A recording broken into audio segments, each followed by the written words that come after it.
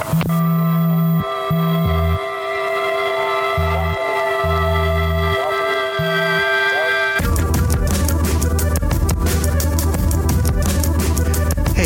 this is Colorworks Radio, and I'm your host, Justin Baker. My guest this week is poet Christian Ortega, whose new book, Rants for Social Media, is out now. And we sat down, and we tried to figure it all out.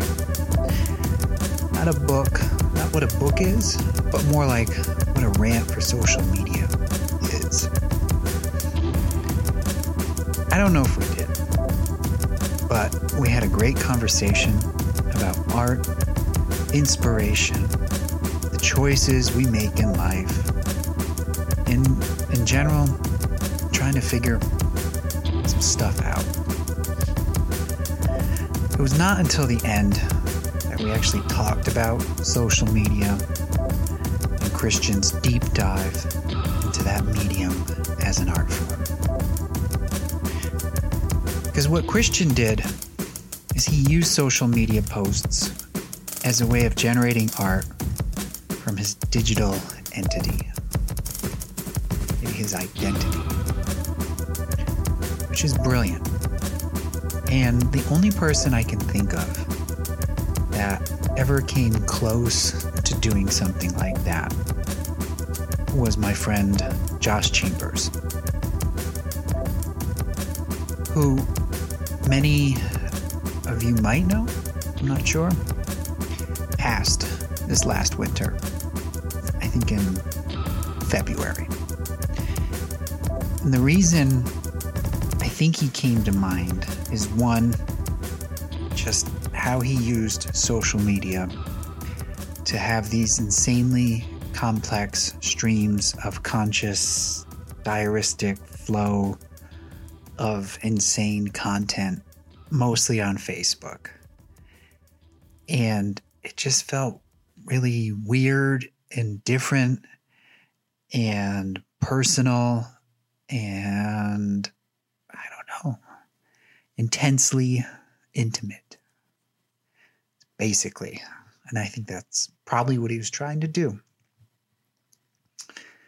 And second, I'm going to be honest, Josh has kind of been in my head a lot recently because a week ago I went to a memorial for him, finally, like with COVID somewhat under control. And it was anxiety producing because we didn't know what to expect. I went with my brother. He knew Josh as well.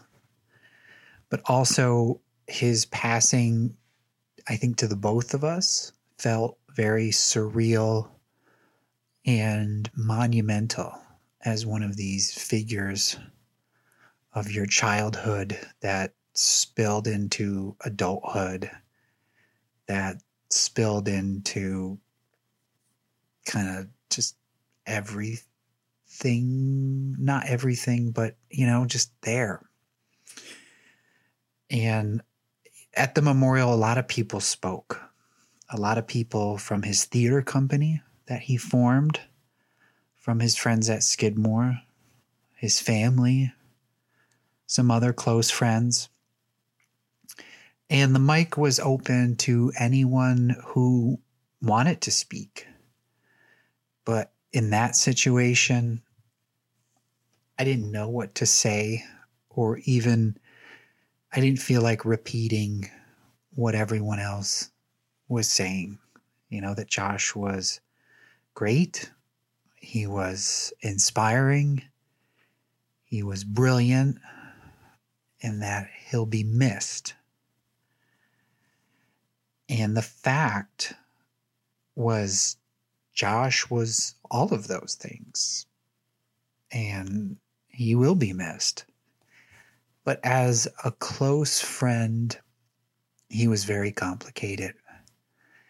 And for a long time, I really disliked him. And the reason was, again, complex.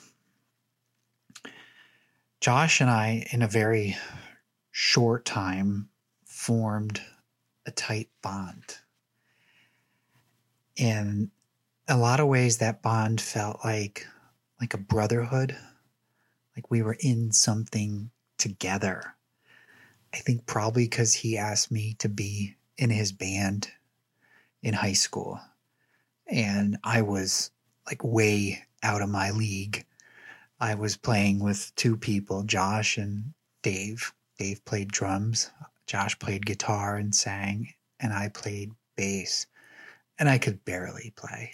I was, but, honestly, after a year, I was like pretty good. Because I've always felt like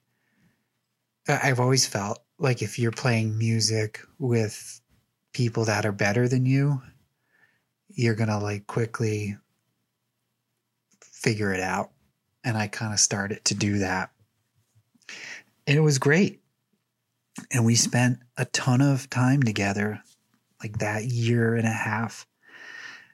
And like most importantly, aside from that, it's like we created something else. We created this group. We created the Denmark Boys Outing Club. And I think that group, and I'll explain what it was in a second, but that group was not represented at the memorial. And that was, I mean, we were there, like the members of the Denmark Boys were there, but no one said anything. And I felt like that magic that we had as kids was forgotten. And I think that's why I'm talking about it now. Because I don't want it to be forgotten. And well, what were the Denmark Boys? They were people who, boys and girls, could be in Denmark, but people who enjoyed, like as I call it, a jazz cigarette, and tons of coffee, and going. The most important thing was you had to enjoy live music. In that year and a half, we spent so much time in clubs and like Cafe Lena and going to the QE2 and Bogies and Valentine, like all those places we were just constantly at, like just listening to anything that was like open and live. So that was a big part of it, to have that adventure. And it was incredible. It was a lot of fun. And Josh was the ringleader. He was the king of Denmark. And that's what was so important to all of us who were part of that secret society, that secret group. And it was kind of like, it was like a weird mini bohemian lifestyle we were promoting. And we kind of all figured out that, you could say fuck it and have fun instead of not having fun. But what happened? Like, what happened? Why did I don't want to say hate, but why did I fall out? Why did we fall out?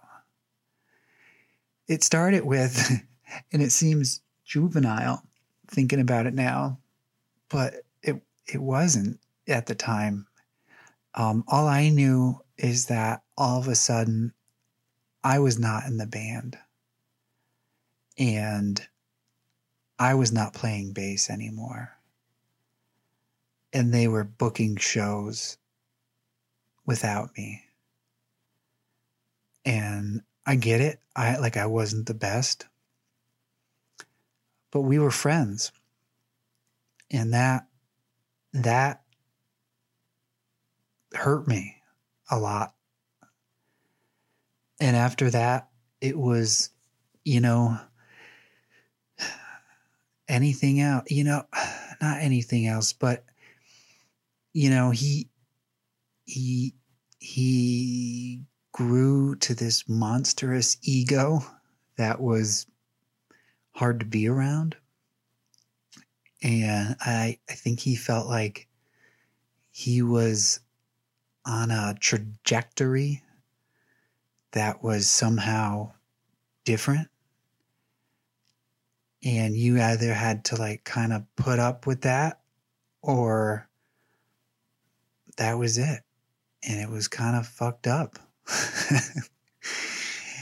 But, we came around many, many years later. I would say 20 years later. And the funny thing is from that memorial, when I talked to a lot of people there, they had the same story. It was close is close.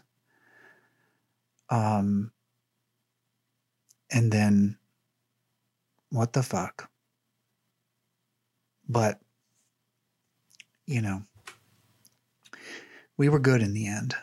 And it was never that time in Denmark, but we were good. And I still love him. And I would say safe travels, my friend. Safe travels.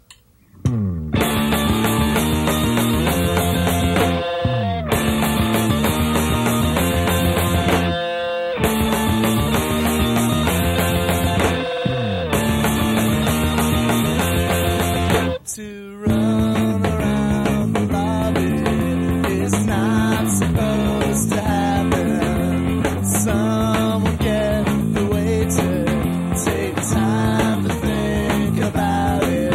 It's not to be, but someone took the coffee, wrote about the weather, but no one really wants that. Because if it's too clever, no time to read about it. It's not to be, but someone took coffee. It's not to be, but someone took the coffee. Hey.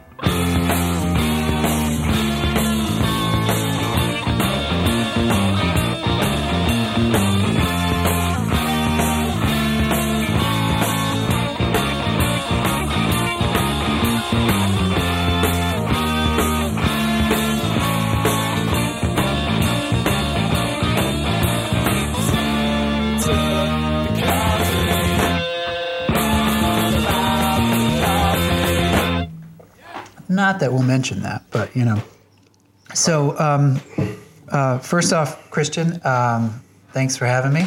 Oh, thanks for coming. Yes. Yeah. I was curious. I think what got me interested was the title of your new book, Rants for Social Media. I thought that was kind of interesting to think about, because that's what a lot of people do. But you as a poet coming at it is further interest me. So, while we're here today, I'd like to, maybe we could start off thinking about, or you could tell us, a little bit about where you come from, how you got to Rants for Social Media, and a little bit about your background. I'm curious to hear about how you came into this as a writer in general, and kind of where how that path happened. It's kind of interesting to me. All right, cool. Okay. Well, let me start with the bio. I'm originally from New York City. Lived all over the city, but mostly grew up in Queens. And went to a pretty good high school, I thought, at the time. And then eventually, went on to college at FIT and all. Mostly my dream back then was to be a painter. But eventually I had to let go of that dream by my 20s. But I was still writing. I was writing since I was a teenager, and I have a habit of saving everything. I have scraps of paper from, class in high school. I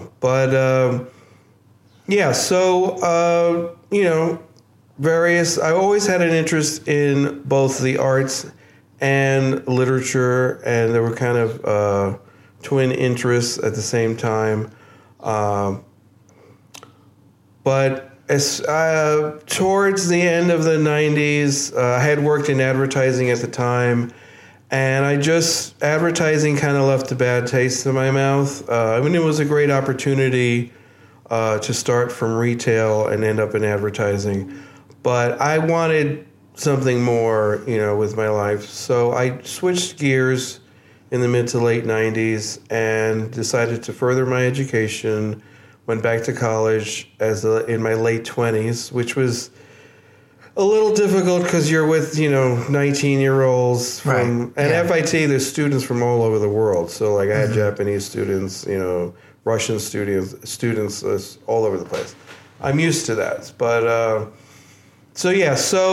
pursued my education, and then at a certain point decided to move upstate. I was kind of done with the city after the events of September 11th, 2001. And I had to move upstate and started over.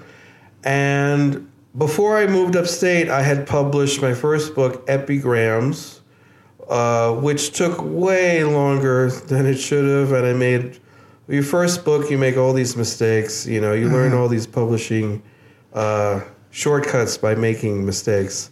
So that first book took way too long. But eventually it got accepted into the Printed Matter bookstore, which was in Soho at the time. Yeah. But then eventually they moved to West Chelsea. It's still on their website, so I'm pretty satisfied with that. But so Epigrams was a major labor of love, and it did come out, and I was satisfied with that. And then when I moved upstate in 2004, I started over. I was in rural Ulster County, Kerhonkson, New York, if anybody knows where that is. And I just kind of had a year to myself where I was helping my friend with his business. He took me in, picked me up from the city, and I started over at the age of 34. And I decided to look at, where I came from as a young person, as a teenager. And I had all this poetry that I wrote in the 80s as a teenager. And it's not what you would expect from a 16, 17-year-old to be writing about, because I'm really writing about stuff that happened, stuff that I witnessed, some stuff that I participated in New York City, as well as the important events in the arts, like Andy Warhol's death and Jean-Michel Basquiat's death. So it's a microcosm and a macrocosm of what was happening at the 80s that was affecting me, and what was happening in my life as a teenager, and sort of trying to figure out where I was going to go in life. Were those people that you looked up to? Yeah, my three heroes in the 80s at the time were Andy Warhol, Jean-Michel Basquiat, and Robert Mapplethorpe. Mm-hmm. And one by one, eventually, they were my heroes when they were all alive, but by the mid-'80s, they were all gone. So, what about them, kind of drew you? Well, each one has their own artistry, and I mean, Andy for laying the foundation for making it all happen, and empowering others to follow where he led, and Jean-Michel for mostly similar culture. He's sort of Haitian, Puerto Rican. I'm Cuban, Dominican, and he just really went for it. Very young, lived very bohemian lifestyle in the East Village, and just rose to such success. And it was just just on the strength of his talent, And he was an amazing painter. And he was really, back in the day, he was the talk of the town. I mean, he was really important. That was not an insignificant achievement back then. Right. Yeah. And Robert, for his audacity to just really be totally frank about his sexual interests and documenting what was happening in the 80s at the time. And at the time, it might not even register these days, because we've been through so much in the last few decades, especially the last 4 years with the Trump administration. But there was Jesse Helms, and they were attacking the NEA, and things like Richard Serra's Tilted Arc sculpture that was in Federal Plaza in downtown New York got dismantled because some bean counter didn't like it, and so they took I think they destroyed it, but I know it was removed. Right. Yeah. And that got in the New York Times. It got in the papers, and then you have Mapplethorpe's scandals. I think it was the Walker Art Center. That got all these New York City artists were just expressing themselves and getting in a lot of trouble with the government, and they pulled the funding. So it was just that was a big deal back then. The whole censorship. Right. Right. So that drew me in, and I was a lot more. I try to, in my old age, I'm trying to be less getting on my soapbox and expressing political views and trying to see the bigger picture and be more mindful. But in the 80s, I was a lot more reactionary, and anything with the arts, suppressing the arts, I was just pissed the fuck off, and it resonated with me. So, I think Robert had a lot of issues with censorship and at the time. But, we're looking back, they're all superstars. They're all well regarded. Even Andy, who was not well regarded back then. But to get back to the books, okay. So all of that was swimming around in my head in 2004. And it was really about honoring my inner child, the person that I was. And I went through this devastating, traumatic experience with 9/11 and having to leave the city, which was a big deal. Leaving. I'm a New Yorker. I'm from New York, so it's a big deal to leave New York. So in a way of honoring my child, I wrote I Know What You Did in the 80s. And I tried to retain the original voice as much as possible. I cleaned it up very little. And then that came out, I think, 2005, and I had an event in Kingston. By then I had moved to Kingston, and I had my own place, and just pursued my, artistic interest. Do you think you were honoring it, or in some way, like trying to examine it further? Both. It was. I was 30. How old was I? 34. So you've got that perspective looking back. And at the time, it was a year in rural Ulster County before I moved to Kingston and got my own place. So it was like I had no responsibilities. My responsibilities was run the dishwasher. You know, so it was like take care of the house, run the dishwasher. So after just all that trauma, it was nice to have a year in the country with, So that project came out of that environment and those experiences. And then once I moved to Kingston, the 80s book was very personal, very painful. I wanted to do something creative, intellectual, artistic, more sort of like art installation based. So then I moved on to Concepts and Titles, which is a dual-sided book. It actually has I was inspired by in England they release a single and has a double A side. So there is no B side. They're both radio singles. Yeah. So it's called a double A side. So that inspired Concepts and Titles because it has 2 front pages. And also the books, you get to the end of the first chapter and then you flip the book upside down and then you go to the second chapter. So, and then the first chapter is in my own handwriting, Concepts, and the second chapter, Titles, is in the font American Typewriter. So I wanted this contrast between, the artist's hand and like a machine-generated thing. Yeah. So I want to take a second, because I'm curious about,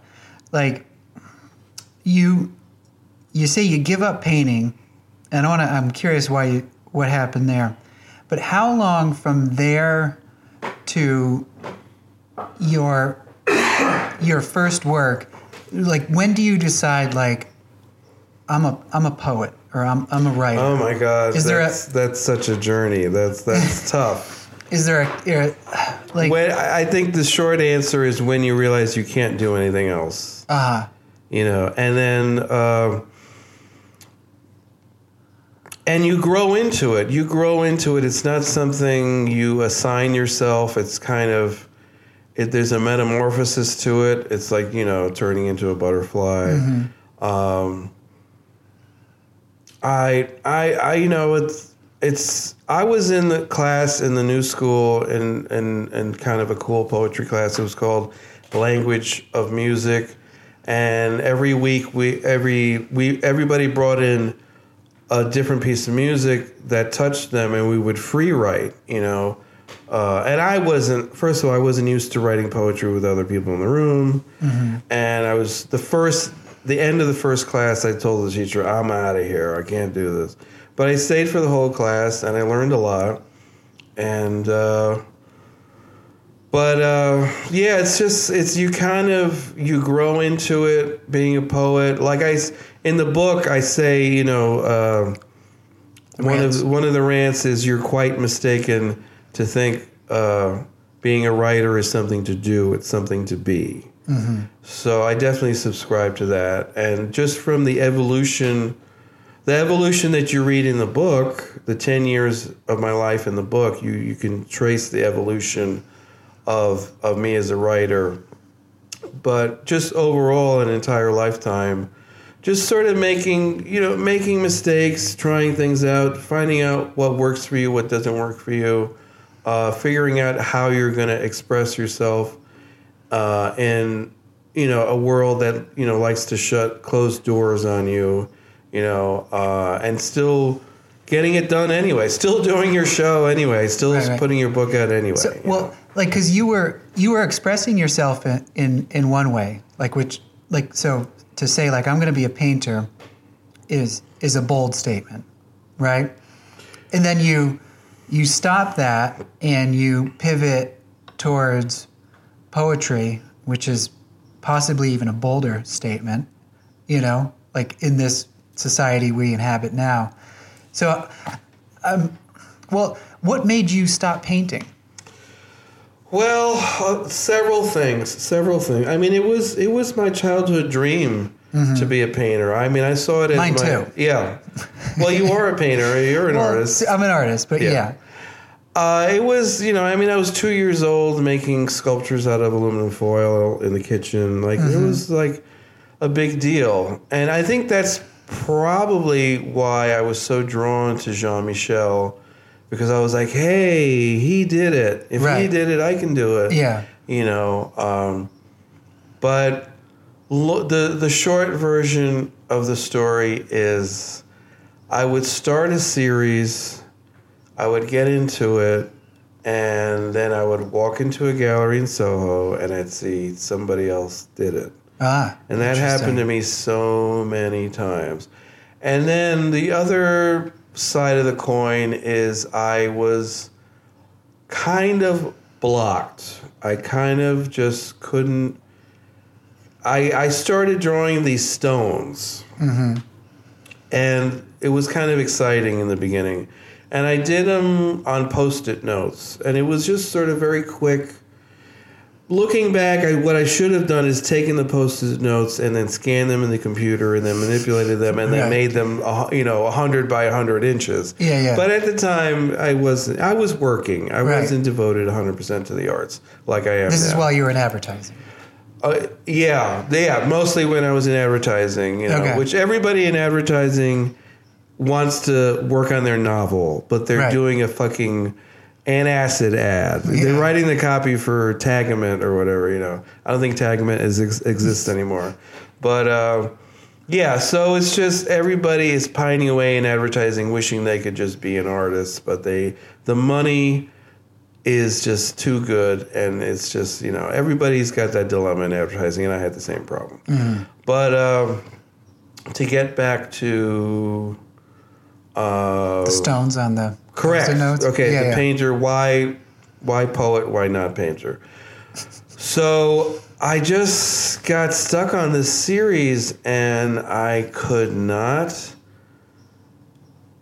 progress. I couldn't think of, and then every time I went to paint, it was always the stones, and I just lost the passion for it. Mm-hmm.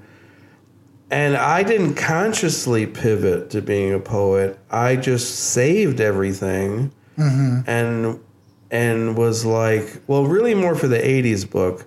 That was really going back into the archive and seeing, hey, this is kind of an okay poem. But the end of the first book, Epigrams, which is about the end of the millennium, there was a force pushing me at the end of the 90s to put this book out. And it was originally going to be a calendar.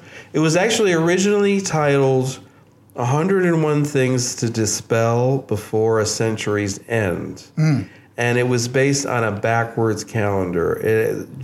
January 1st was actually 365, and December 31st was actually 0001. Mm-hmm. And I went through this whole thing and designed this date book and this calendar, and every other days there would be an epigram written in the date book. Yeah. So that's why it took too long, because I was overthinking it and over-designing it. Yeah. And then I missed my deadline. I wanted it to come out in 2000, and I missed the deadline, and I was kind of crestfallen, and my friend Tom Koken at the time, who is a painter, encouraged me to finish the project, and I got back on the horse and renamed it Epigrams, stripped it down, and made it, and walked away from the backwards calendar, the time, what is it called?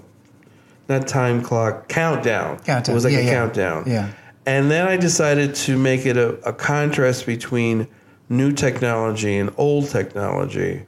So I decided to use a typewriter font, a grungy typewriter font, and use elements of a computer. Mm-hmm. So it was a contrast between old tech and new tech. Mm-hmm. And that reignited a lot of things. Yeah. So then I finished the project. Okay. But... the painter, it was not really a conscious choice. It was just, I felt like I had missed. I subscribe to the concept that there are windows of opportunity in life. And I think that when you're young and you're in school and they tell you can do anything and be president, and it's like, no, you don't have a lot of time. And you got to get things done right. before, you're old and fat and nobody gives a shit about you anymore, you know what I'm saying? Which is reality. Yeah. But they're not going to tell that to kids in school. Sure. You know? But, the thing is, there's I got to a point in my 20s, mid-20s, where I had to hang it up. Mm-hmm. I just hang it up, and I was like, I can't do this anymore. The world is moving on without me, and... By the mid-'90s, the whole art world had changed. Yeah. So Basquiat squeaked in, Basquiat is walking into, Mr. Chow's and throwing postcards on the table with Andy and Henry, and that's how that whole thing started. You know what I'm saying? Those days are over. You know, he had his moment, and that was it. You know, not that I would have gone that path, but everything changed in the 90s. The whole culture changed. So I was just like, you know, the other thing I subscribe to is when I don't know what to do, I do nothing. When I don't know what to decide, I don't make a decision.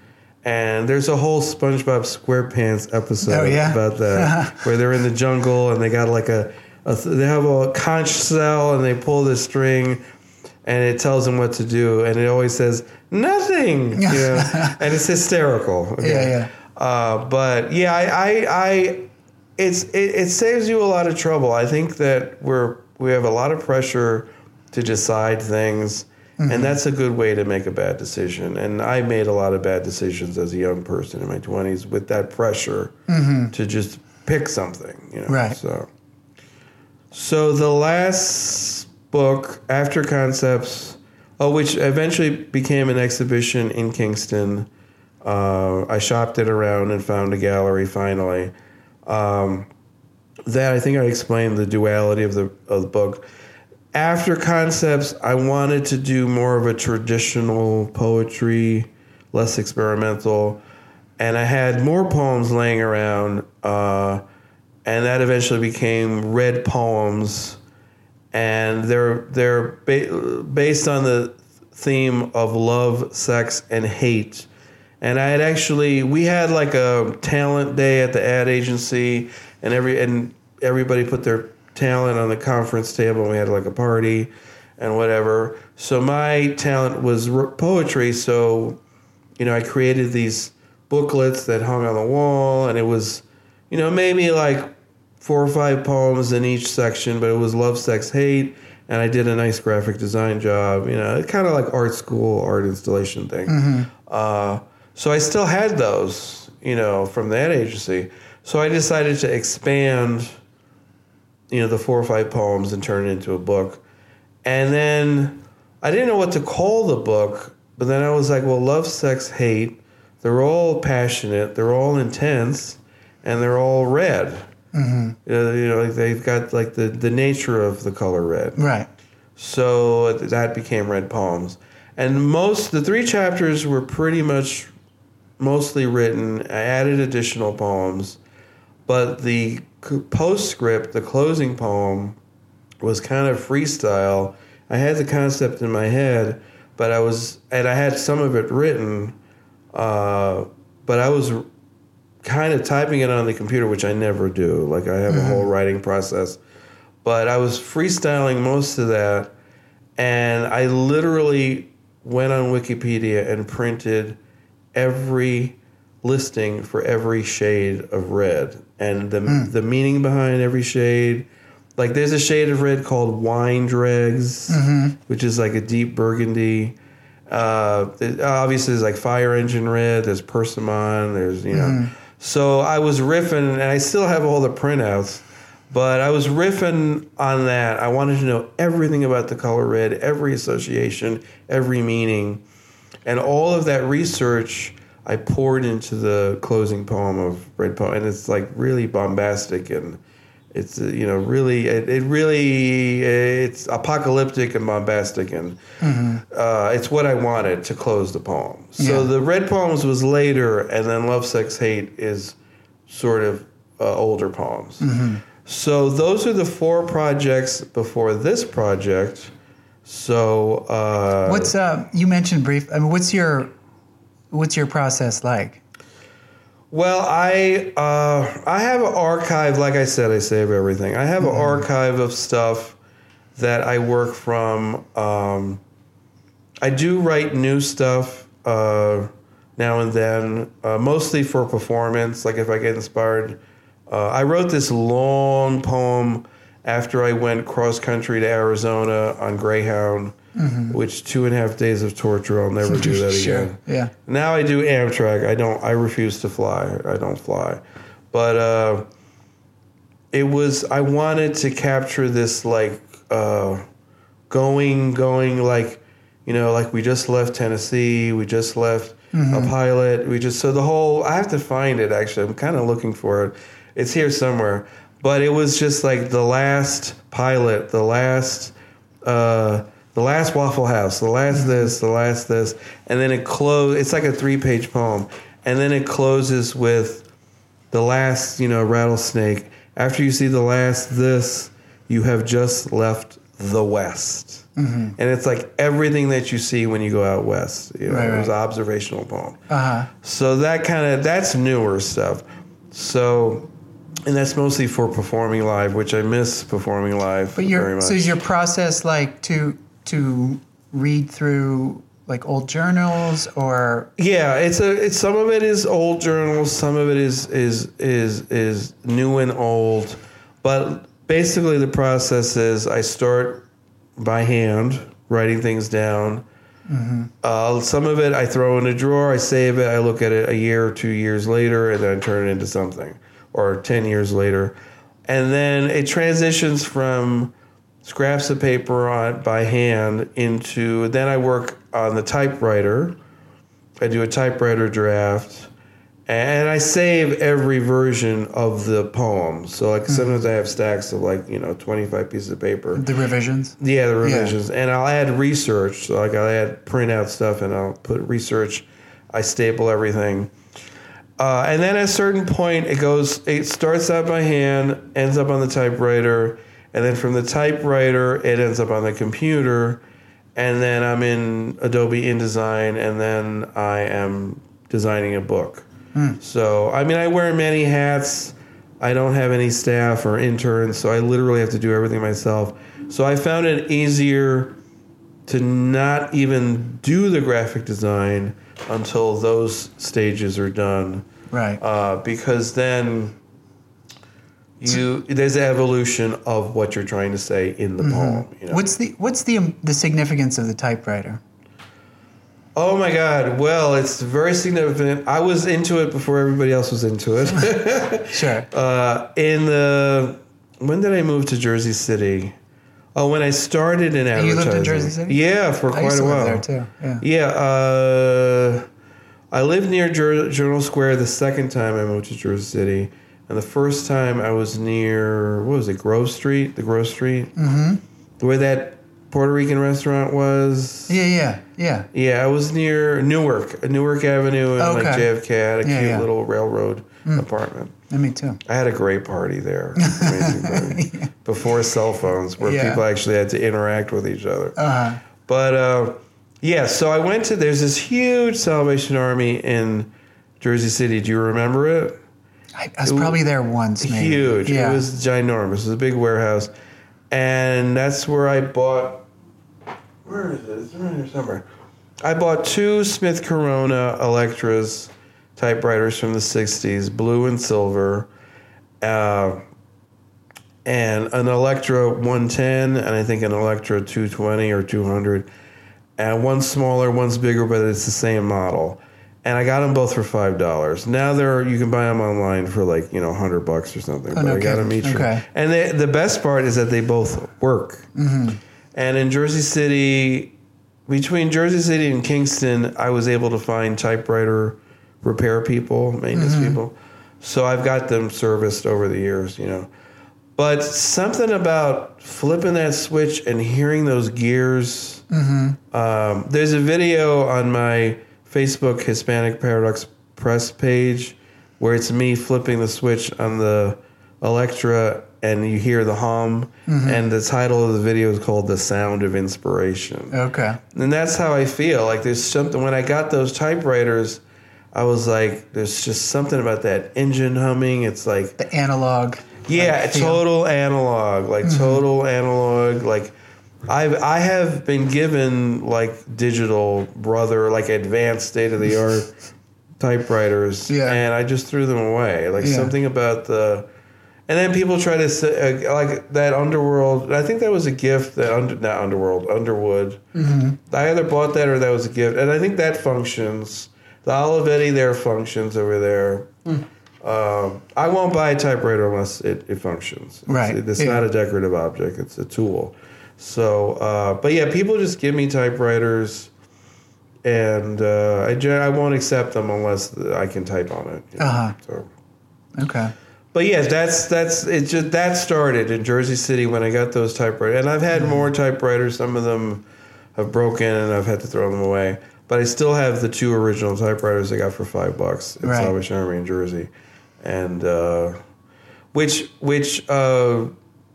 I'm not taking any credit for it. But my during Madonna's Madam X tour, her persona. Her secret spy agent persona was a writer as well. Okay. And she was putting out promotional videos, and she would use certain typewriters. But my typewriter, which I probably have no influence at all, my Electra Smith Corona Electra is in her God Control video. Oh, interesting. And when I saw it, I was like, oh, that's fucking great, you know? Yeah. So that typewriter is in several of my YouTube videos. So. Okay. Huh. But I claim I'm not claiming any. You're not saying influence. Madonna. No influence at all. Good on you. Okay. So, well, it's all fascinating. So take us to rants for social media, which I'm curious about. But what's different about this? The scale and the scope. It's a 390-page monster, as you can see. Where it's right out over here. Well, maybe we'll do. There you go. It's a monster. But at a certain point, let me see, maybe 2018, 2019, I had a messenger group of artists and poets that were associated with Recto Verso Editions, and just sort of giving them updates like, we're doing this, I'm working on this, I'm trying to get a gallery space, we're publishing this person, I'm working on this project. It was like an internal thing, you know, so we could share information. And I posted something and sort of pop culture-y, and somebody commented, oh, you know, why don't you just post stuff about creativity and artistry, and, you know, stop posting these pop culture things, you know. Okay. So, you know, I'm open to suggestion. You know, I was a little annoyed, but I'm not going to name names. I'm not going to say who said that to me. But was it like a challenge? I mean, is that how you saw it? It was more like they were a little annoyed that I was sharing something. Okay. Which I thought they would be interested in it, but they weren't interested in it. So long story short, then I started. I took the challenge. You know, I took up the challenge, and then I expressly started talking about creativity and remember we were talking about being a painter to a writer? Sure. So the evolution of that, I drew from all my experiences, my mistakes, my failed projects, and my successful projects. And then I just started riffing on that. And then I'd say after a couple of months of that, a light bulb went off in my head. And I was like, hey, this could be a book. Like I could just... And then, you know, I realized that I could download... Well, you know, Facebook says free and all... They took that down off the whole homepage, but it said free and always will be. Okay. But it does say that your data is your data. I'm not sure if they say it's your property, but I mean, they are monetizing everybody on Facebook, every aspect, and selling information. But the data is still my data. I mean, it's in their servers forever, but I can choose to delete what I post, and I can choose to deactivate or delete my profile. And, you know, they're going to hold on to everything, but it's not going to be active.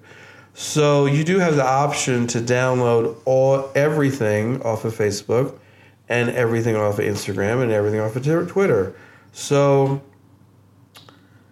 I did that. I downloaded everything, and it was just a mountain. I mean, what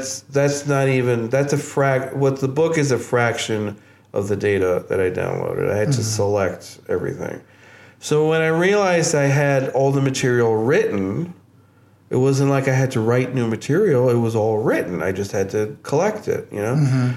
So then I started collecting it, and then I realized I've been working on this for like 2 years when I had the idea, and I'm really staring at it now on the table there.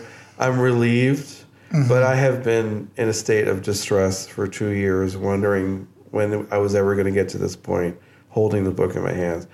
And there was a narrative timeline when I was selecting everything, right? I was like, well, that doesn't work in the time. I mean, I like this post. I like this angry rant, but it doesn't fit with the previous one or the next one. So I wanted to create this narrative, this story, this through line. So you stayed true to the chronology of the data. Oh yeah, the timestamps are 100% accurate, and not only the timeline, but also the typos. You know, on social media, you're like quickly write things. Some of it was before I had a smartphone. Like I would go to the library and just do it on the desktop. And then eventually I got a smartphone. It was like a whole nother experience, you know. I could just riff off the fly, you know, like I'm on the bus. I want to say something. I'm like, boom, boom, boom. It's on Facebook, you know. Yeah. As far as having to wait for the library to open and go through 200 notifications. Right. Because, I would not be able to check my Facebook until Monday. So you have 2 days, the whole weekend notifications, and they just pile up, you know. But, so I realized I had a project. I executed my idea, did the work, and that's just kind of, it was a lot of work. And my first concern was, I'm kind of writing sort of interesting stuff now, but 10 years ago, was I writing anything interesting? And then I realized that, I was still writing kind of relevant stuff. I mean, the book starts out more pop culture-y, and then it transitions to more like literary. It becomes more literary, more poetic, and more personal. And I threw everything in there. Like, it's really brutally honest. Like, I don't hold back. What I'm telling people, it's like there's plenty of things to piss people off in this book. So and politically, it's kind of all over the place because it's just multiplicity is my default setting, and I'm open to a lot of different angles on things. So I don't want to be pigeonholed about things creatively or politically. So there's plenty of things that are going to be taken out of context with this project. So you're saying in a way there could be contradictions. Like we might read there's many contradictions. Something from this year, and then next year. Yeah, it's 10 years. Christian's got a different idea. What was your opinion on something 10 years ago? It hasn't changed. No, I'm joking. You know what I'm saying? It's just you have the wisdom now. Yeah. I mean, there is an authentic self in the entire 10 years. So some things are immovable. But, I'd say at the beginning of the campaign, I felt a certain way about Biden. And I'd say by election day, I felt a different way about Biden. Sure. I mean, it wasn't like a huge pendulum swift, but, maybe I wasn't that crazy about him. And then maybe I'm like, okay, he's all right. Yeah. There are certain people that I despise no matter what, and we're not going to name names. Certain political people. Sure. But it's just it's an evolution, and I wanted to honestly portray that. I was not concerned about not looking good, or my ego, or there were. If anything, if I held back on anything, it was. Social media has a way of really letting you be nasty. Like when you got a bug up your ass or something's bothering you, like you could just unload. there were a few posts that I was like, I guess not getting in there. You know, that's really going to piss people off. So those I left out, you know. But yeah, I wanted to be as honest as possible. I really wanted to show, for me, people like to put me in categories that I don't belong, you know, and I'm difficult to classify. So this is my way of actually telling people who Christian Ortega is and to, you know, answer these questions, you know, because it's just, people don't know who or what I am. They think I'm this, they think I'm that. And my policy is, you know, I'm an artist. I'm here for everybody. You know, I'm, you know, whatever. If you want to think I'm this, that's fine. If you want to think I'm that, that's fine. And it's like my job as an artist is to communicate, connect with everybody. Yeah. So. I'm curious about this idea of a portrait, but I want to go back to that one idea you just had about leaving something out. Because isn't it already out there? Like, it was on whatever platform it was on. But how does it feel different being in this kind of curated selection? Okay, good question. Yeah. Technically, it is out there on the internet for eternity. You've pissed someone off, right? Yeah, it is out there, but I have changed my privacy settings. Okay. Big time. Okay. And I have deleted my profiles from several platforms. Interesting. I'm not on Instagram anymore. I'm not on other things that I don't want people to know that I was on. And right now I'm just on Facebook. I am on Twitter, but I'm not promoting it. It's not on my website. But I'm expecting a backlash at some point. I've already gotten some weird spam texts and some weird emails. Okay. But I think once it's really out there, you know, like I've said, you know, I just want to maintain my privacy. So what you're saying, in a way, what's in the book, there might not be an option to see it otherwise, right? Like, so you can't. It's all locked up. It's all private. It's all, a lot of my Facebook social media stuff either doesn't exist anymore or it's private and you can't access it. Okay, well, that's interesting. So, and I intentionally made that decision. Yeah, for the book. Yeah, because it's just, you can't.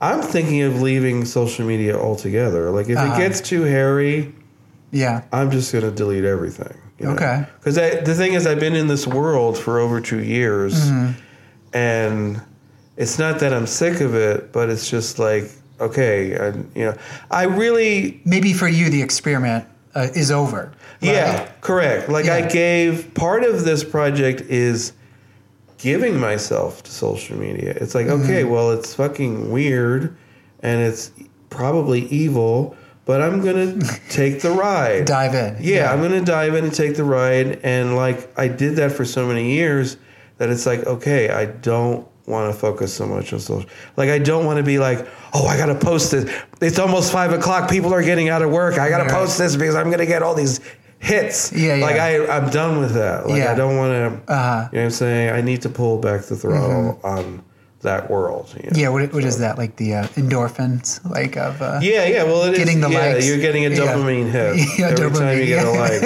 Yeah. So, like, the title "Rants for Social Media" has a somewhat like negative connotation, just with the idea of rants, right? I'm going to guess that was wholeheartedly intentional, but what should that kind of infer how we interpret the poems or the writing, or is it just kind of like part of the whole? I wanted it to be frank and upfront, and people to realize from the jump that it's going to be a bit in your face. Okay. You know? Yeah. Like, it wasn't a direct influence, but I was thinking of, like, notes on Underground. You know, I was going through the material and I was like, I'm such a curmudgeon. I'm such a not a complainer, but I was just like, I really have this pointed view on things. Like at a certain point, I just got very dissatisfied with everything. And this is pre-pandemic. I was already dissatisfied. Yeah. And I was expressing my disappointment. So it was just like I was just thinking about the character in Notes on Underground and rants on. So if you Google, before my book came out, rants for social media was actually a Googleable term before I came up with the title. So it was actually, it comes up in a few news articles, not as a project, but as in the body of the text article. Right. So I was just like, I feel like it encapsulated what I was trying to do. Mm-hmm. And I wanted to honestly, visually and content-wise, present it as it was. Yeah. That was my intention. So. Yeah. Because I think like... Do you think it's a little self-deprecating, maybe? No. I think people relate to that, though. Okay. I think people read rants for social, and they like, oh yeah, I know what he's talking about. But I was just curious how you wanted it to reflect what the experience is going to be. If I start flipping through this, like, is that going to be in the back of my head, or, you know what I'm saying? It's just like you kind of set the stage. Yeah. I mean, I guess I haven't really, at this point, like I just got the books. What today's what, Wednesday? Yeah, I think so. I got the book Friday night. Yeah. So like, I don't think I've gotten to that point yet. I don't think it's sunken in yet, you know. But I'm just accepting all outcomes of the process. And like, I've given birth to this baby, and I'm kind of like, whatever happens. Whatever happens. You know what I'm saying? Like, once I get to this point, it belongs to the world. Like, whoever, if people want to burn it, they can burn it. If they want, if they want to ignore it, they can ignore it. Like, it's just it's not my call. You know what I'm saying? My job is to produce the work. What other people do with it it's not my, it's not up to them. Yeah, it's up to them. Yeah. What do you think, like, I don't want to say what you think, but what do you hope is like the ultimate takeaway? Or is there one, or is it, there's probably several. Because you've said already it might piss some people off, it might paint another portrait, and like you're kind of talking about this book as like a self-portrait, right? And it's like they're going to see all these sides to you, and there's like, everybody wants to pigeonhole you, but you're complex, just like most artists are, or most people are complex. Maybe I answered my own question. I don't know. Is there a takeaway that you... on the front cover, it's in the small type, it says a contemporary digital biography. I intentionally did not say autobiography. Interesting. I said biography. Yeah. Because that is who I am online on social media, but that's not necessarily who I am in IRL, right. in real life. You know? But I think the main takeaway is to really show people like what is happening, what they're participating in. You know what I'm saying? Like, it's kind of a DIY. Going back to Andy Warhol, he has like these paintings that are called DIY paintings that are based on those watercolor things with the numbers. Oh, yeah. You did big canvases. So this is a project that anybody can do. Anybody can download all their data and curate it and put it into a timeline. Anybody can do this book, you know what I'm saying? But I wanted to show maybe behind the curtain of what's actually going on. Because, you've got things like, what's that thing where the messages disappear, WhatsApp? Or they started where you would send a message and then it would evaporate. Yeah, my daughter has that. Yeah. I really wanted to show how much is being saved, how it sounds in book form as opposed to when you're on the computer or you're on your phone. And like I was saying, I didn't put things in the book because I was like, this is acceptable on social media, but as a book, it's too harsh, you know? Yeah. So, I just wanted to accurately portray what everybody's involved in, because now social media is like a public utility. It's like, you know, it's like 9X. It's how we keep in contact, you know what I'm saying? And there's a lot of ramifications about that, you know, politically, personally. My feeling is I remember hearing about what happened when everybody started getting television sets in the 50s. And what happened was all the bridge games stopped. People stopped going to people's houses. People stopped gathering, and everybody was in their house watching TV. Right. Separated from each other because they didn't have to entertain each other.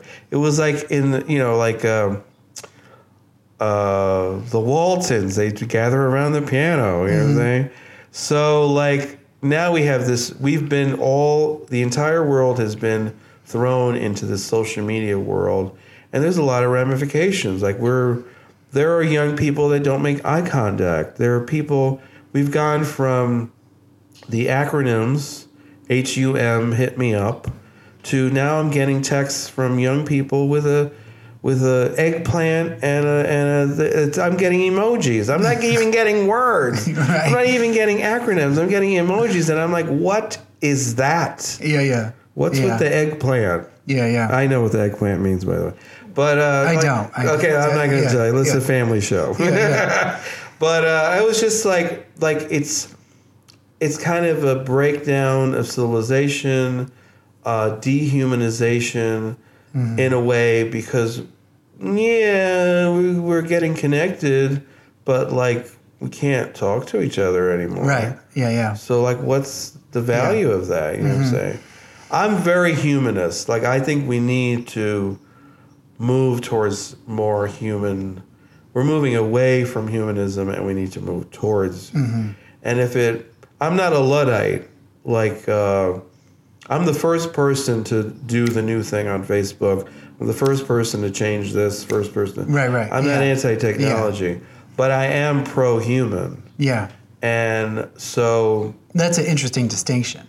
You know, like that's like that's a complicated idea, but it's a good idea, right? You know, like you're saying, like it's, you know, we've lost the ability to be bored, you know, and then where does the boredom lead us? You know, what bombarded by information. Yeah. Yeah.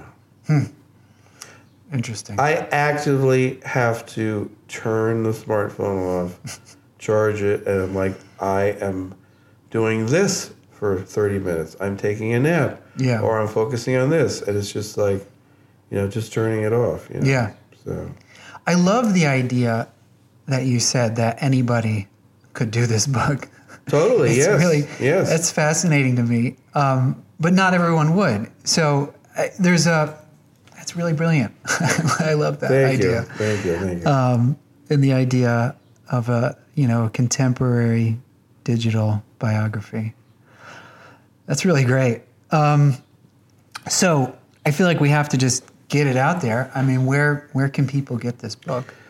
All right. Well, it's going to be worldwide in an ebook and print edition. The official release date is July 25th, 2021. We're having a exclusive pre-sale. You can pre-order the ebook right now. The ebook dropped, I'd say, a week and a half ago, so you can find it. It's slowly trickling. It's in France right now. It's in Japan. I think there's a Dutch version. It's in English. It's in the English language, but it's on these websites. So it's trickling out bit by bit. It should be totally worldwide in about another week. And there is an exclusive pre-sale period in June where you can buy either the ebook or the printed or both. That's going to be available on Bookshop through my exclusive printer. You know. Okay. So that I'll be promoting that really soon. So I'll get the word out on that. But it'll be totally out by mid-July and pre-sale in June. So Cool. Wherever books are sold, Yeah. as they say. Yeah. Well, Christian, thank you so much. Thank you. It's really Thank you, interesting. Justin. Thank you. Yeah.